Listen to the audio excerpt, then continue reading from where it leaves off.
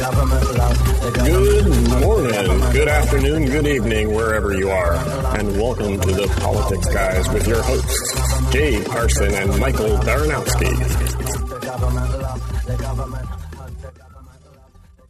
Welcome to the Politics Guys. I'm Michael Baranowski, a political scientist at Northern Kentucky University.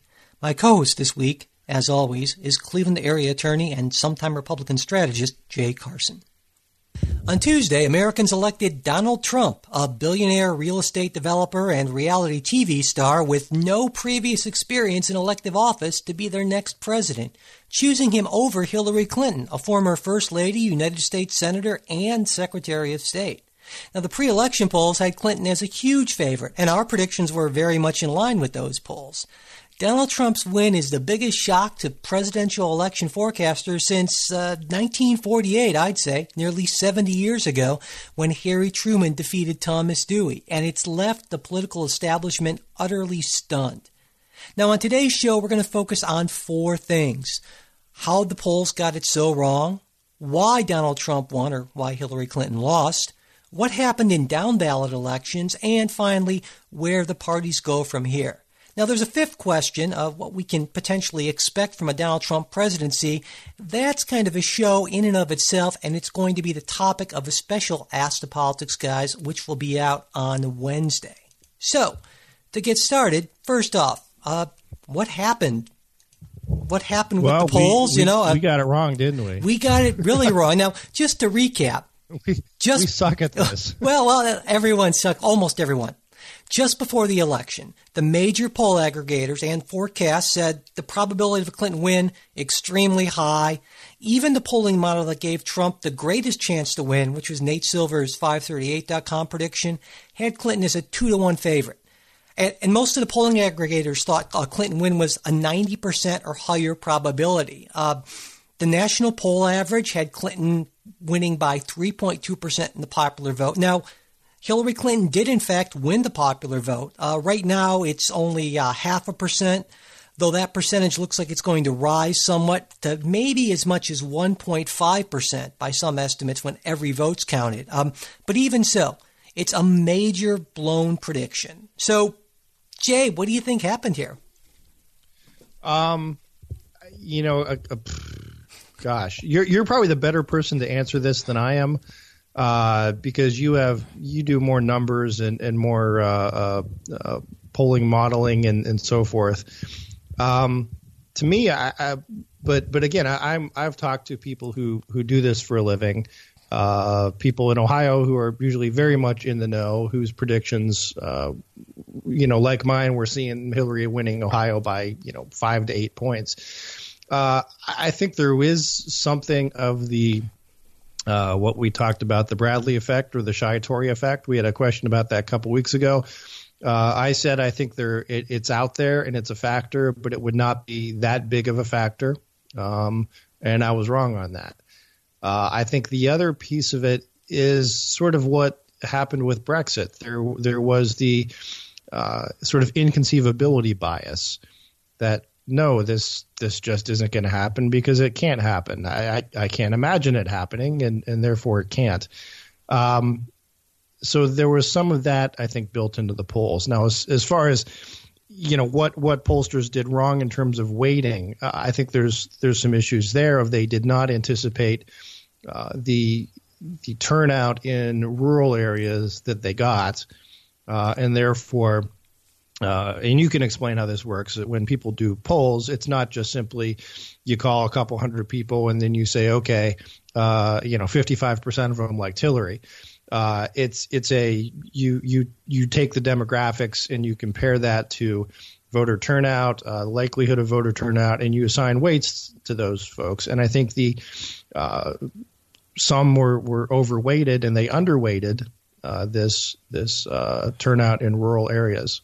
Yeah, exactly. And I was going to hit on those 2 points. And I think that there seems to be an emerging consensus about that, is that non-response bias, as pollsters would call it, or that shy Trump voter thing, or, just the fact that a lot of Trump voters just might not have not so much been shy or embarrassed, but just that they don't believe in, talking to they just don't answer the phone. Yeah, and so I think that's part of it. certainly, and you're right, underestimating the intensity of Trump's support and overestimating Clinton's support, I think. But now, it's important to point out that these are sort of semi-instant opinions, and it's going to take a while to get a real solid analysis of this. And by a while, I mean weeks or maybe even months. There's a lot of numbers to crunch, a lot of data. So all of this is very preliminary, but those certainly seem to be the two big factors. Now, one thing I should point out is that while all the polls got it wrong, or pretty much all the polls,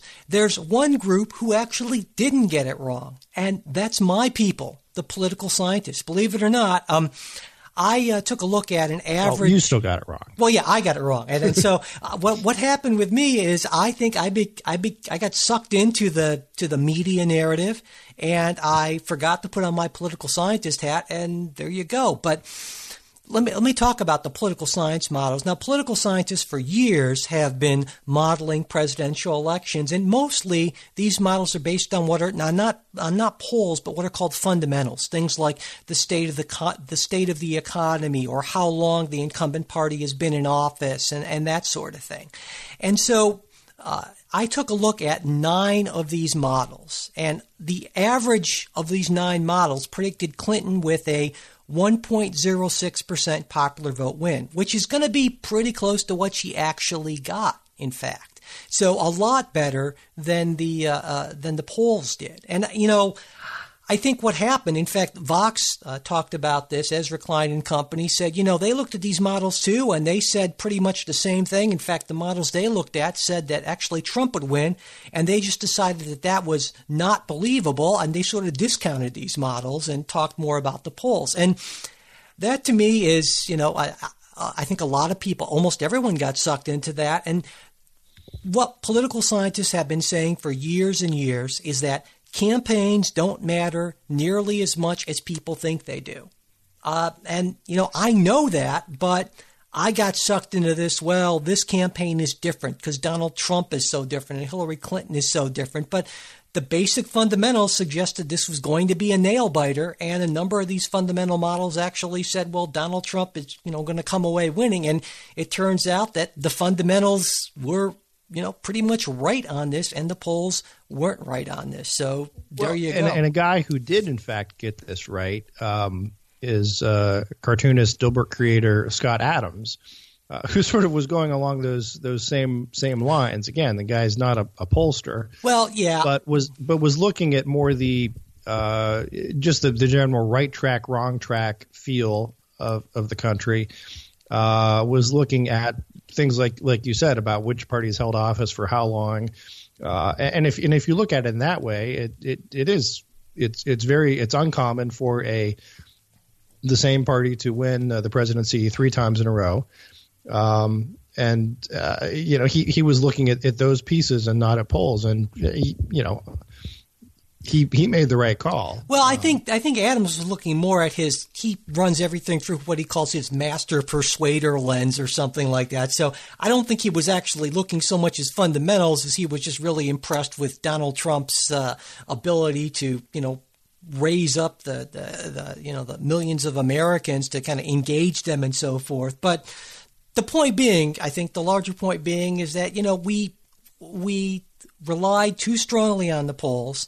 And normally what happens with polls is when you get a lot of them, their errors cancel out. But when everyone is making essentially the same error or a similar error, which it seems like this may have been the case, well, then it's not going to happen. And and there you go. So, all right. I think that more or less covers why the polls got around. We'll have more on this as we see more, more data coming in, more analysis and so forth over the next weeks and months, without a doubt, But pretty clear. I would say, there's a whole lot more to talk about about the polls and how it happens. But you're right, we need more data to make a really educated discussion of it. Yeah. And we'll have that because Definitely. This is fascinating, and I think it's going to be something that really might change the way we do polling going forward. Yeah, and that's certainly possible. I'm not ready to go quite that far, but definitely I think pollsters have a lot of egg on their face, and they're going to have to take a hard look and make some adjustments, certainly. All right, now, before we move on to why Donald Trump won, we'd like to thank our new supporters this week. First, we have Ken from Cincinnati, a gentleman and a scholar who made a generous donation to help keep the show going. Ken says he's enjoyed listening to our election coverage, and he's glad we're doing it. Oh, thank you, Ken. Yeah, thanks, Ken.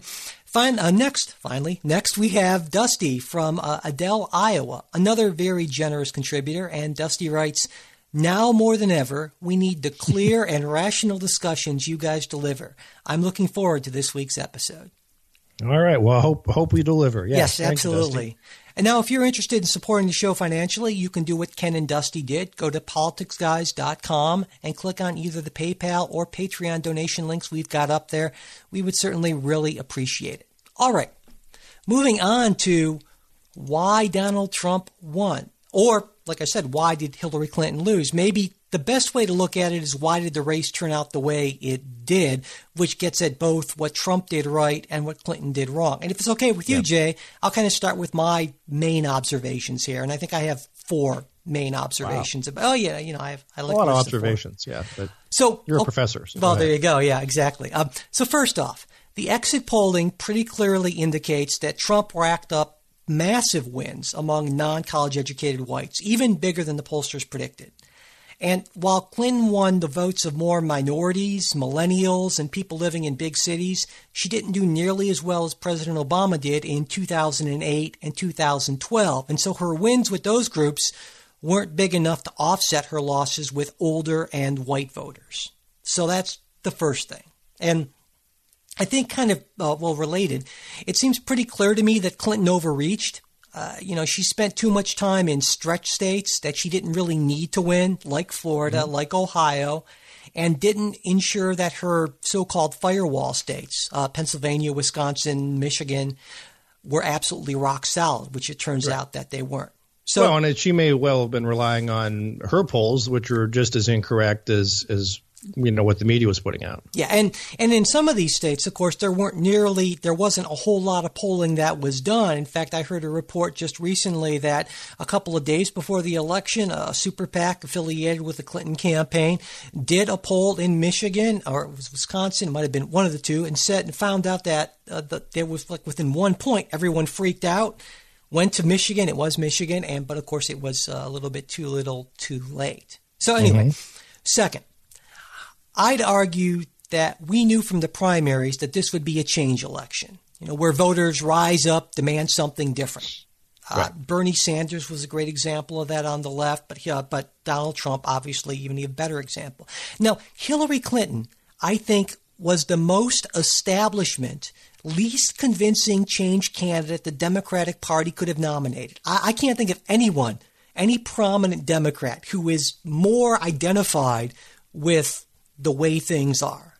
And, contrast her with Donald Trump, who was, I would argue, the least establishment, most convincing change candidate the Republicans could have nominated. And also, Clinton pushed some new ideas in the campaign, but to me, and I think to a lot of voters, they never felt authentic. They never felt honest. It felt like, Bernie Sanders was talking about a lot of this stuff, and I'll kind of graft this on to my campaign, but she never felt like a change candidate to anyone, I don't think. And so I think that was a huge factor. What do you think, Jay? I absolutely agree with that. I mean, it's hard for Hillary Clinton to say, and Trump did a good job in some of the late commercials that I saw about that Hillary has been a Washington insider for the past 25, 30 years. And, if you're upset about the way things have been going for the past 25, 30 years, and let's look back to the signing of NAFTA, which became an issue in this campaign.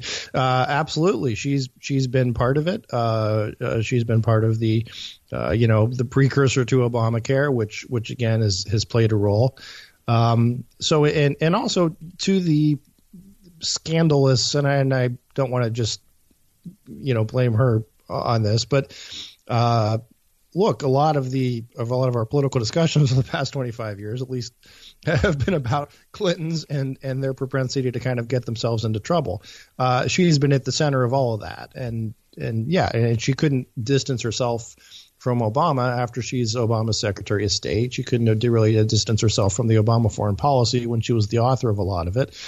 And the switching to adopting sort of some Bernie Sanders type positions was not authentic, and authenticity seemed to be very much her problem. Where authenticity is Trump's strength. Like him or hate him, he is what he is. Yeah, absolutely. And you know, that thing, I totally agree about Trump hitting on that. You know, she's been in politics for 30 years and so forth. And, you know, some of my friends say, well, that's unfair because she was only one person and she was a senator. And what do you expect one senator to do? But that misses the point, of course. This isn't an argument about. No, it misses the point that in large part, the Clintons really ran the Democratic Party or were a major part of the Democratic Party for the last 25 years. Yeah, absolutely. And so the point that, yes, it's true that one senator can't change policy on her own, and the Secretary of State can only do so much, but it's that identification with the way things are. All right, so third, it's incredibly hard for the incumbent party to win a third presidential term. Now, George H.W. Bush, the good Bush, did it after 8 years of Reagan. But that was a time when economic growth was nearly 4%, and that's in inflation-adjusted terms. Compare that to today, just over 1% so far this year. And before Bush, you have to go all the way back to Franklin Roosevelt and Harry Truman, who were presidents in a very different political world. So it's a tough thing to pull off even under good conditions, even with a good candidate, right? So that's my third observation, and we talked about that a little bit before, so I know you agree with that as well, right? Yep.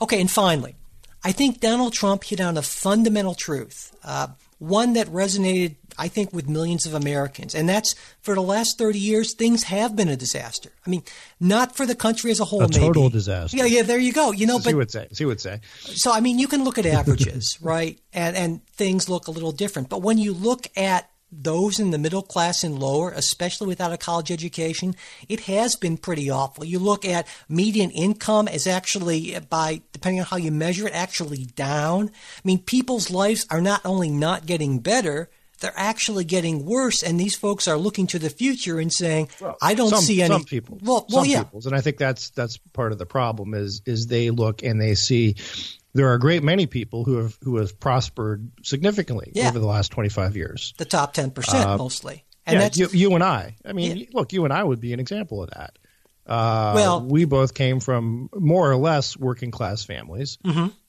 have risen to the heights of podcasting, but no, have achieved sort of become professionals in a profession. We're not the working class anymore.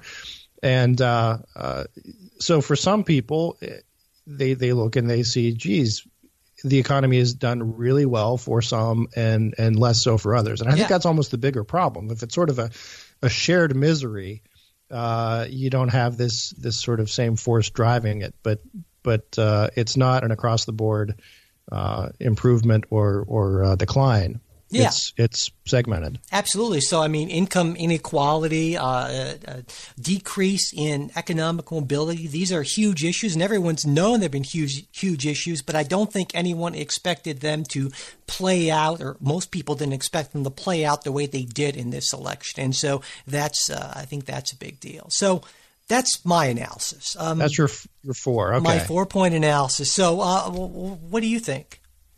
I don't know. I don't have these numbered. I think a big piece of it was the Supreme Court. Okay. And Trump did really well with evangelicals, which seems counterintuitive.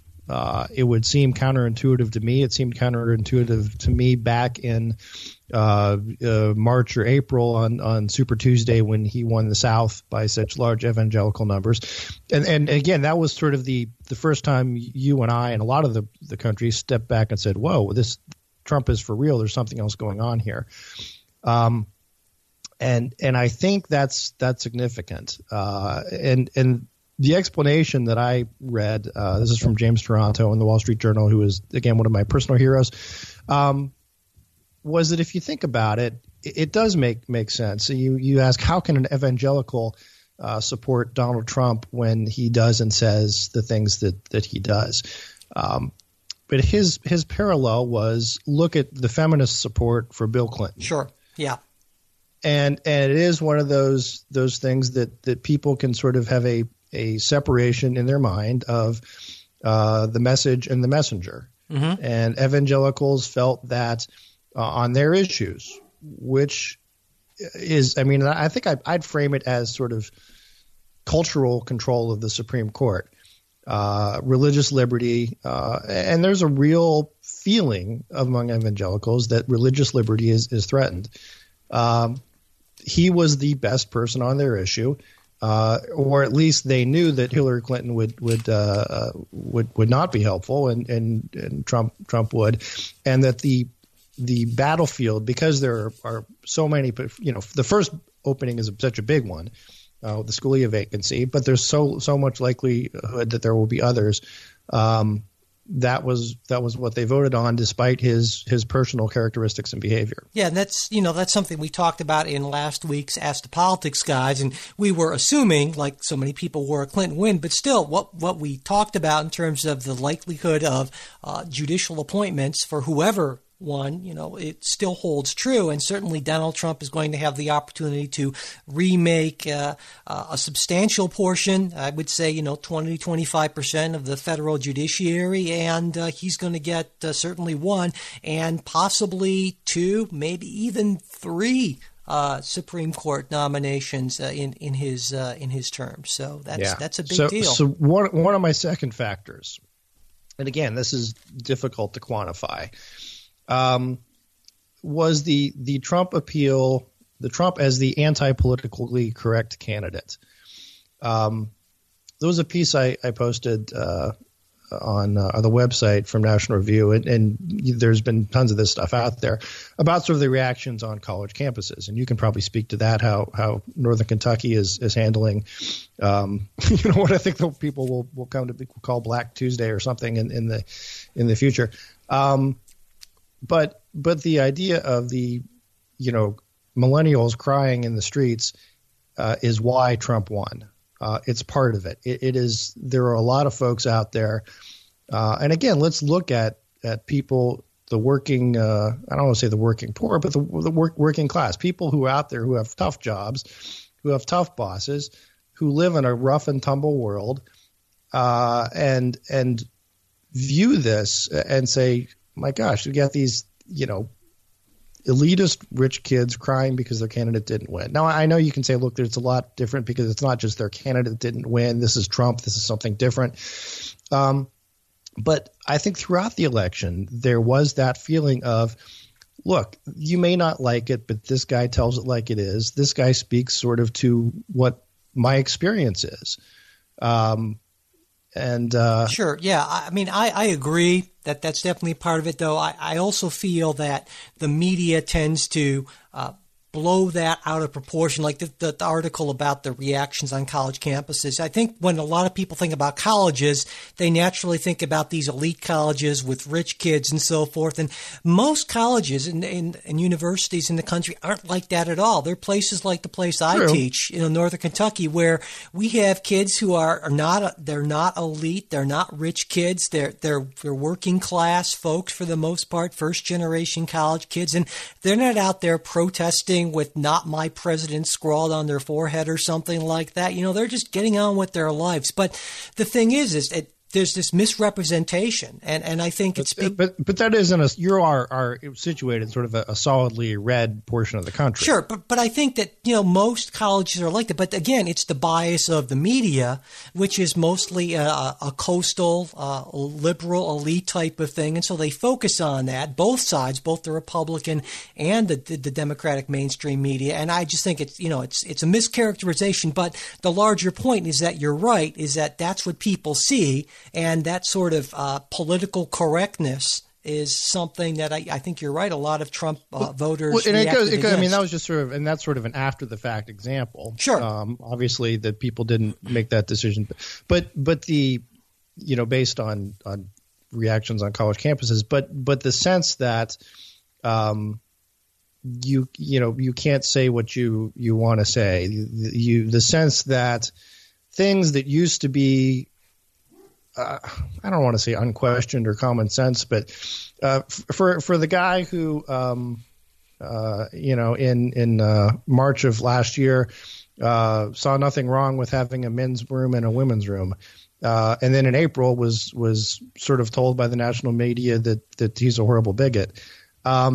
It's that sort of cultural, maybe even more than that. Wrong. And this is Trump as a guy who's like, come on, man, this is common sense type stuff. So, well, maybe even more than that, the issues with police shootings and the sense I think that a lot of Trump voters had is that all of a sudden now police are being kind of roundly dismissed as a bunch of, racist with guns essentially. And, Trump focused on that law and order kind of thing. And, a lot of people on the left said, no, that this is a huge problem. And I agree with those people, but it's a matter of how that appeared. And all of a sudden, this is a group of people whose economic prospects are not looking so good, certainly. And now culturally, it seems like, the party that used to be the big defender of the white working class, the Democratic Party, now, has sort of put a lot of stake in maintaining its minority coalition through a lot of focus on what people call identity politics. And that's something that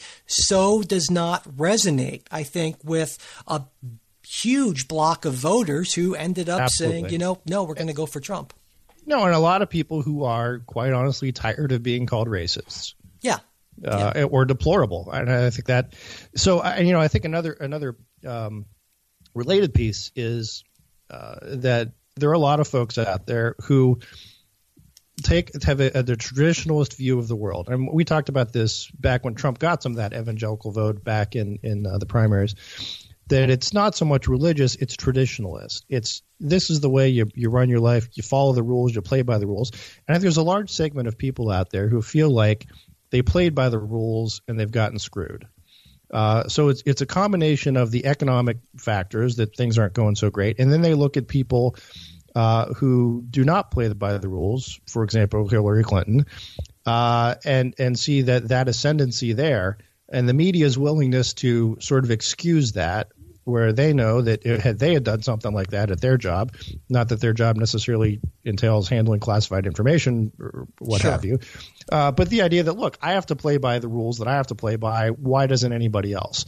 I think that was a factor. And something else that's weird, and this is something we'll have to wait and see as the polls shake out, but Trump got more minority support than Mitt Romney. Mm-hmm. And again, that's something that you totally wouldn't expect. We need to figure out, because that doesn't seem to make sense by everything we would have heard. Again, Mitt Romney, the probably the nicest man to ever run for president, and Trump probably one of the nastiest, and particularly in terms of he was being hit constantly of he's a racist, homophobe, misogynist, and so forth. Now, again, he certainly didn't win women, but blacks and Hispanics, he did better than Mitt Romney. Well, I think that's an interesting point, because the assumption I think sometimes is that race issues are going to overpower class issues or economic issues. And I think the Democratic Party has sort of made an assumption along those lines, maybe not that stark, but, maybe part of the issue is, or the reason is that these sort of the motivation for change and these sort of class-based connections and issues are actually a little bit stronger than we expected, or at least that most of the establishment expected. I would give a big amen to that, because I am always preaching that class is the much bigger issue than race or anything else. Yeah, and certainly I think that the Democrats have focused a lot more on race, a lot more on issues of diversity and things like that, and it's I think it's fair to say that it's alienated, for better or worse, a large portion of the electorate, and we've seen that. And if you look at who is hurt most by those policies, it is that working class. Yeah.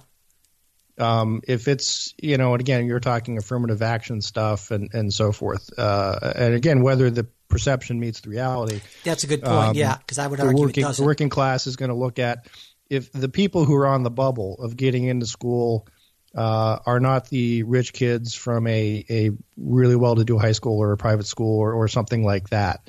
The people who are on the bubble are the kids coming from the poorer rural communities who don't get in. And then, well, someone else does get in, but they're from the inner city, and it's an affirmative action issue. And, again, I'm setting aside, I'm not getting an affirmative action discussion today, but that's a perception, I think, that is out there. And it's not a racist perception. I think it's just a real perception. And that's part of this. I think we should point out that while Hillary Clinton did lose, obviously, she won the popular vote, as Democrats have done in 6 of the last 7 presidential elections, including 2000 when Al Gore won the popular vote but lost the electoral vote to George W. Bush. And, this has led to some Democrats calling once again for doing away with the Electoral College and going to a national popular vote. What do you think about that, Jay? I think that's horrible. Okay, how come? As you might expect. Well, and again, it's a little like saying I'm making up the number here, but the Indians may well have had more men on base than the Cubs, and so really they should have won the World Series. No, I mean this happens perennially. Let's get rid of the Electoral College. But it's there for a reason, and the founders created a democratic republic. They didn't create a pure democracy. And the other piece that so often is forgotten or people try to erase from our history is that the states aren't administrative entities of the federal government. The states are their own sovereign bodies who voluntarily entered into a federal constitution to create the federal government. The federal government essentially receives its power through the consent of the states rather than vice versa. So no, the reason for the Electoral College is to protect smaller states and to see that there is a diversity of voices in the country, and you're not overwhelmed by big states. And now it's the coastal New Yorks and Californias, and to some extent Texas. Back then, it was talking about Virginia versus say Vermont or Connecticut. But I believe it's part of the rules, and we ought to keep it that way. Well, I will agree and disagree with you. Okay. I will agree that when the framers set the system up, that we were seen, the United States was seen as just that, a collection of individual states who came together occasionally to do certain things, but the primary unit was the state and not the individual citizen of the United States. You were a citizen of your state before you were a citizen of the United States. People, in exactly, fact, yes. But that's changed. That's no longer, I think, how the vast majority of us see ourselves. And so what I think we're working under a structure that was founded under certain assumptions. Those beliefs have changed. And so I think it's time to update that structure. Now, there are a couple ways that could be done. That could be done through amending the Constitution. That's not going to happen. But there's also a way to do it, and in fact, a number of folks have been pushing this for this national popular vote initiative, which would work where states would agree to, through state law, award all of their electors to the winner of the national popular vote. And that's gotten a bit of momentum, though I don't think it's actually going to happen. And that's the kind of change you could make through state laws and not having to change the Constitution. And I think I like the idea because, I think it's frustrating. Like, let's say you're a Democrat in Kentucky, for instance, which is one of the most reliably red of red states at the presidential level. Your presidential vote is essentially meaningless, and I think that should change. I would love to see it change, but I don't think it's going to change. Well, I would say if you move away from a the electoral college system, if you consider that, all right, so maybe you're a voter, period, in Idaho. Your vote isn't going to count. Sure it will. And I think to me that's... But it will. It'll count just as much as the vote in California. It'll count for one vote. But right now, it doesn't count. So certainly the Electoral College gives certain advantages to smaller states, gives certain advantages to Republicans, but so it gives advantages to states at the expense of voters. It's only advantages to smaller states. Consider that certain swing states, that reflect better the sort of demographics of the country. Now, again, it was always Ohio in the past. In this election, it was more North Carolina. But that's important too, because if you're looking for a president who will appeal to the broader sense of the country, you want them to have to campaign in those swing states. If you didn't have an electoral college, a president could very well be sort of the president of New York and California and the U.S. And that's my argument for keeping it. Well, we clearly have a fundamental disagreement on it. I feel that it's, one person, one vote. They should all count for the same. But anyway, I think the fact of the matter. I'll throw in the final one. Would Democrats be making this argument had the result been different?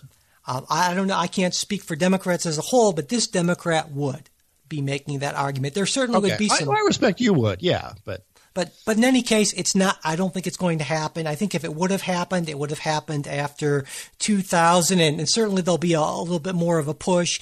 But because this is would have to happen at the state level, and most state legislatures are controlled by Republicans, there's certainly no way that that's going to happen in enough states for it to be a reality. So we are, for better or worse. Remember the calls for the change in the elimination of the electoral college after Obama won.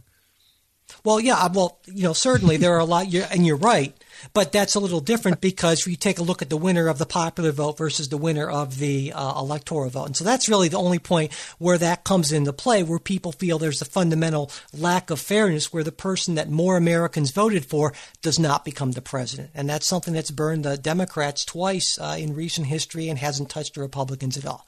But anyway, let's shift away from the presidential election just a little bit and take a look at what happened in the other elections that were held on Tuesday, okay?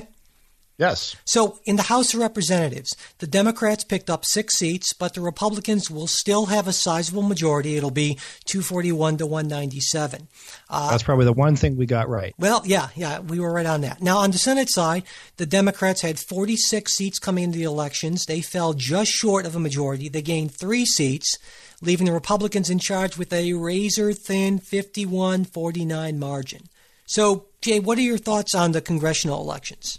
Well, I just for those who are keeping score, I did call the Senate election correctly, although not the right people. Right. Iowa said that Kelly Ayotte would win, but it would be 51. But regardless, I'm looking for something to hang my hat on. No, I think it's going to be a fascinating ride for Trump because he's got that narrow majority in the Senate, which in many cases isn't a majority at all. So he's going to have to necessarily hold Republicans together, and he's going to have to be able to peel off some Democrats if he's going to get something done, which is going to be an interesting dynamic to think. I mean, his persona, his shtick was pretty much, hey, I'm a guy who makes deals. I can deal with anybody. So I think that's going to be interesting to see what kind of deals he can make. Definitely, I absolutely agree with that. So we're going to talk a little bit more about that in our Ask the Politics guys. But I think that's a fascinating question. Now, if we go even further down ballot, the Republican Party increased its already strong hold on governors' mansions, state legislatures. Pre-election, Republicans had 31 governors, controlled both chambers, I believe in 31 state legislatures. In 2017, it's going to be 35 Republican governors and Republican control of 33 state legislatures. And taking all of this into account, from the presidency on down, the Democratic Party in 2017 will have less overall political power than it's had since 1928. And so, any way you look at it, the Democrats took a big beating on Tuesday. How come, Jay? Well, one, let's again say that we didn't necessarily see it coming. On the governor's races, so often that's a state-by-state question. I don't know. I think the turnout that Trump brought out helped Republicans. I think there was, even among a lot of these places that voted for Clinton, which amounted to her receiving the winning the popular vote, there were a lot of Republicans who still split the ticket. who voted for a Republican governor, but they would vote for Hillary Clinton. So the combination of that was a very much pro-Republican thing. And you didn't also mention for Democrats, it almost gets worse in 2 years from now. Now, 2 years from now, there's typically the party that has the presidency usually loses seats, but the map, which this year was very much favored Democrats in terms of what Senate seats were up, will favor Republicans next time. So in other words, that the Democrats have to defend a lot more seats in 2018. The Republicans had to defend a lot more seats this time around. So now what we might expect based on past history then is that the Democrats may make some gains in the House, and a lot, of course, depends on what the first year or so, a year and a half of the Trump presidency is going to look like. But I think it's reasonable to expect some Democrat gains in the House and maybe a few Democrat gains in the Senate, but it's going to be tough because they're kind of fighting upstream because of the fact they're going to have to defend more seats. So, yeah, that's a really good point. Now, one piece of positive news, at least as far as I'm concerned as a liberal, is that of the 9 marijuana-related measures on state ballots, 8 were approved by voters, including recreational legalization in California, the largest state. Now, and right now, or at least in 2017, marijuana is legal in 28 states, 8 of which have full kind of no doctor's note required legalization. And if you look at the map, you'll see that the only region that's really lagging behind is, not surprisingly, I would argue, the South, where only Arkansas and Florida have approved marijuana for medical use, and both of those were in this most recent election. So how do you feel about this, Jay? Well, I wasn't really thinking about that, but I suppose if that will make all the liberals feel better. I was just thinking, more power to them. I think we're having a sort of in some ways, a libertarian moment, and I think the pot stuff sort of reflects that. I've had some people who have argued that the Gary Johnson candidacy, rather than hurting Trump, actually hurt Clinton, because a lot of your pot-smoking millennials, I'm not trying to make a generalization, went for Gary Johnson of at least he'll legalize it, sort of thing. You may not know where Aleppo is, but yeah. And some places also consider, for example, California, it had a medical marijuana use before, but it was in practice virtually a recreational use. So in some cases, it was just sort of making an honest sort of honesty prevailing and say, look, let's call it what it is. I think often people don't see that. Now, what will be interesting to see, because we've in drug policy, and this is sort of, I wasn't expecting the conversation to go this way, but we have sort of addiction crises going on throughout the country.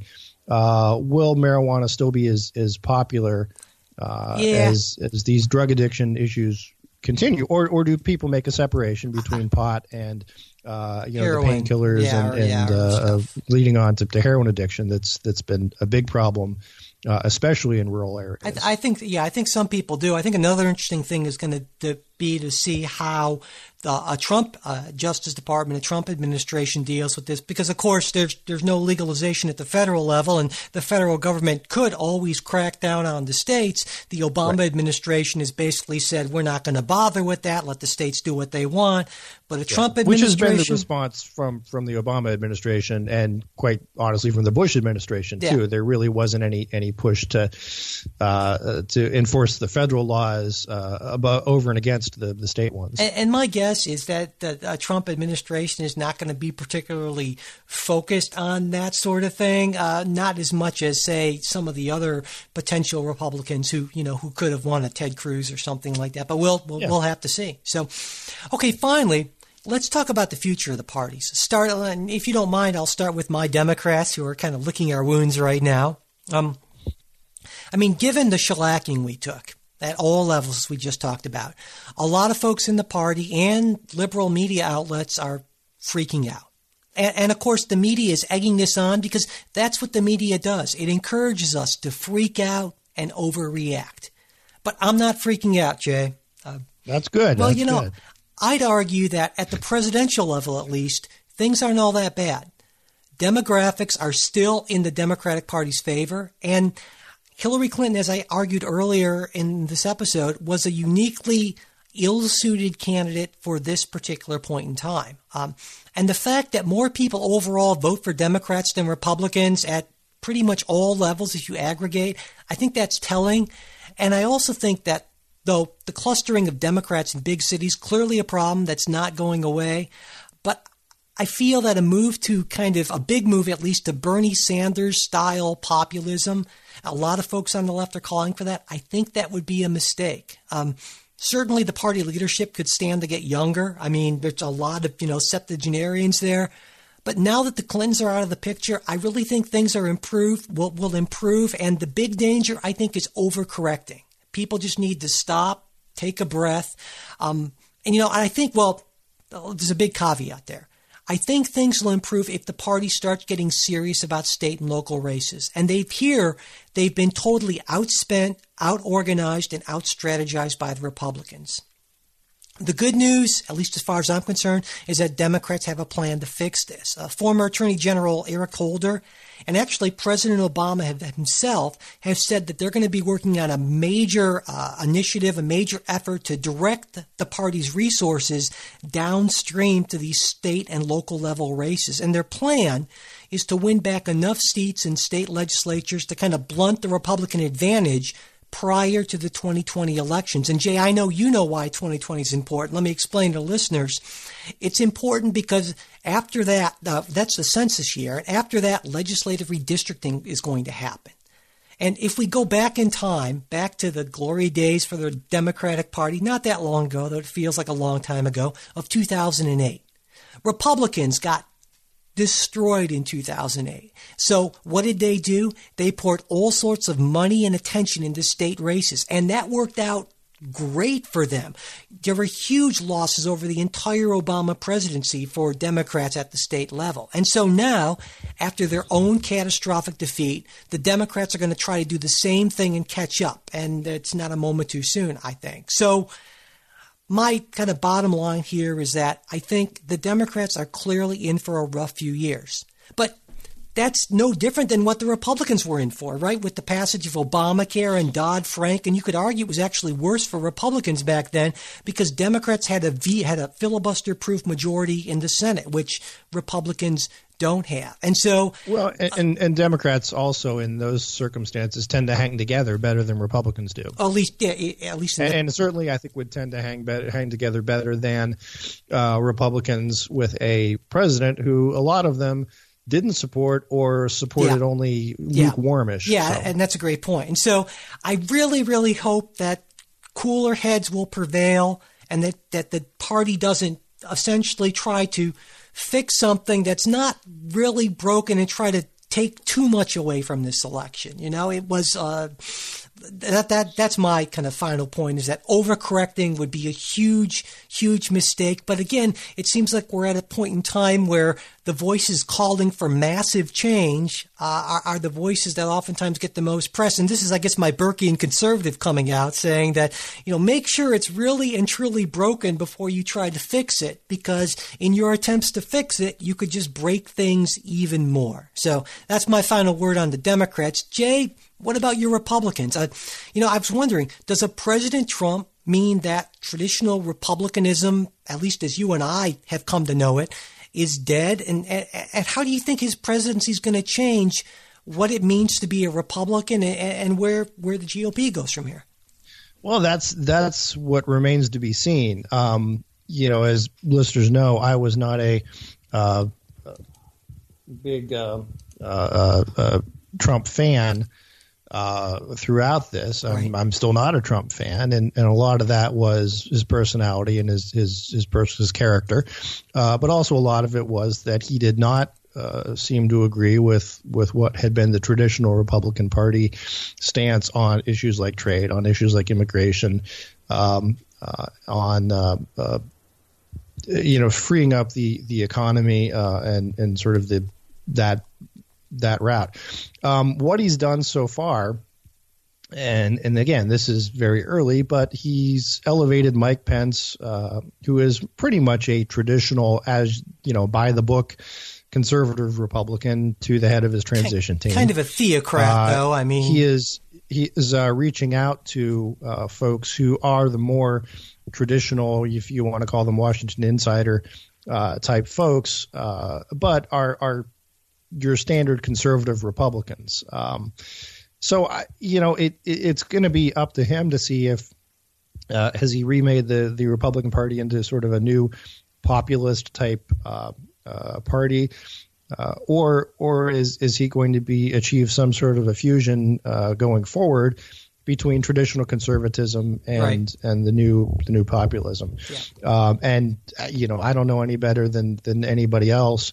My concern on the downside for Republicans would be if Trump continues to be Trump in terms of his character and what he says, does he unfairly paint the rest of the Republican Party with that brush of being anti-immigrant and so forth, anti-minority? Although again, the evidence for that it's here and there, and we can talk about that at a different time. But that would be my concern, is that going forward, the Republican Party needs to make inroads in minority communities. Does Trump stop them from doing that? Yeah. I would think probably the worst case scenario for Republicans would be that Trump is every bit the disaster that the Republican Party elite thought he would be, and drives even more people more strongly to the Democrats. And we see a series of wave elections in 2018 and 2020, putting Democrats in a much more powerful position than they would have been had a more traditional Republican like a Ted Cruz or a John Kasich or someone like that been the nominee in this year. And something else that's going to change. I don't want to misquote. Our British friends can tell me, but I want to say it was Disraeli, the British Prime Minister, asked what he feared most about in politics. And he said, events, my good man, events. And that's something that's going to remain to see. There's going to be stuff that will happen. Sure. During a Trump presidency, and how he handles it is going to be telling on these questions, and that's something we just don't know about yet. Yeah, and we do have some ideas, and we're going to speculate at length on that based on what we know now and what Donald Trump has said in our Ask the Politics Guys episode, which comes out, of course, as most of you probably know, every Wednesday. Okay, we've been running a little long, but of course we've had a lot to talk about. Before we go, I just want to read get a little bit of listener mail in, from Andrew from Holland, Michigan. Andrew wrote us a great email, a fairly lengthy thing, and it was really wonderful. I'll just read parts of it. He writes, I grew up in a very conservative right-wing home and was homeschooled by my parents, so I picked up a lot of their beliefs. I ended up having an experience similar to Mike when I started out extremely right-wing and flipped sides. Your show is making me increasingly more moderate and rational in my views. Through Jay's opinions, I've come to realize that activism is great, but we have to be realistic and realize that these things take time and resources, and we can't just pass a law giving everyone free health care and free college without considering the effect it would have on the nation. Your show has been such a blessing. I like podcasts like NPR, but the problem is, in my opinion, most media is slanted to the left, and there's no conservative voice, so I can't be objective. This show is great for teens and young adults like myself because it's simple, clear, rational, and presents both sides so we can make up our own minds. I recommend it to all my friends because it's an unbiased 50-50 split. I'm finding that now I wait for you guys to comment on a political event before I decide what I think about it. You don't tell us what to believe, you give us the information and your opinions and then let us decide for ourselves. Thanks for all you guys do. Looking forward to next week's episode. Oh, thank you, Andrew. That means a lot. Yeah. It really does. And I just want to say, in this time when people are, many of them upset, I think the Chris Rock once had this to say after the OJ verdict of some people too happy, some people too sad, and maybe that's sort of where we are right now. But I think what Mike and I have always tried to do on the show, and the idea with this is not to one or the other of us win an argument, but to have a conversation. And I'm happy that we're I think succeeding at least sometimes in that. So Thank you. Yeah, well said, Jay. All right, well, that's it for this week's episode. Thanks, everyone, for listening. If you have any thoughts, comments, criticisms, or questions for Ask the Politics Guys, we would love to hear from you. That email, remember, we have a new email now. It's mail@politicsguys.com. You can also leave a voice message for us by calling our listener line at 408-840-3518, and that number's on our website as well, politicsguys.com. And we've been posting a lot of stuff on the Facebook page. Of course, in the aftermath of the election, it's been getting a lot of responses, and that's great, and we'll keep on doing that. That's facebook.com/politicsguys page, and we're also on Twitter @politicsguys. We'd really appreciate it if you could subscribe to the show and leave us a review on iTunes, Stitcher, or whatever podcast service you use. And, of course, sharing and retweeting our new show posts and tweets also helps us out a lot. Finally, if you'd like to support the show financially, you can do that through those PayPal and Patreon links on our website, politicsguys.com. The Politics Guys will be back next Sunday. We hope you'll join us.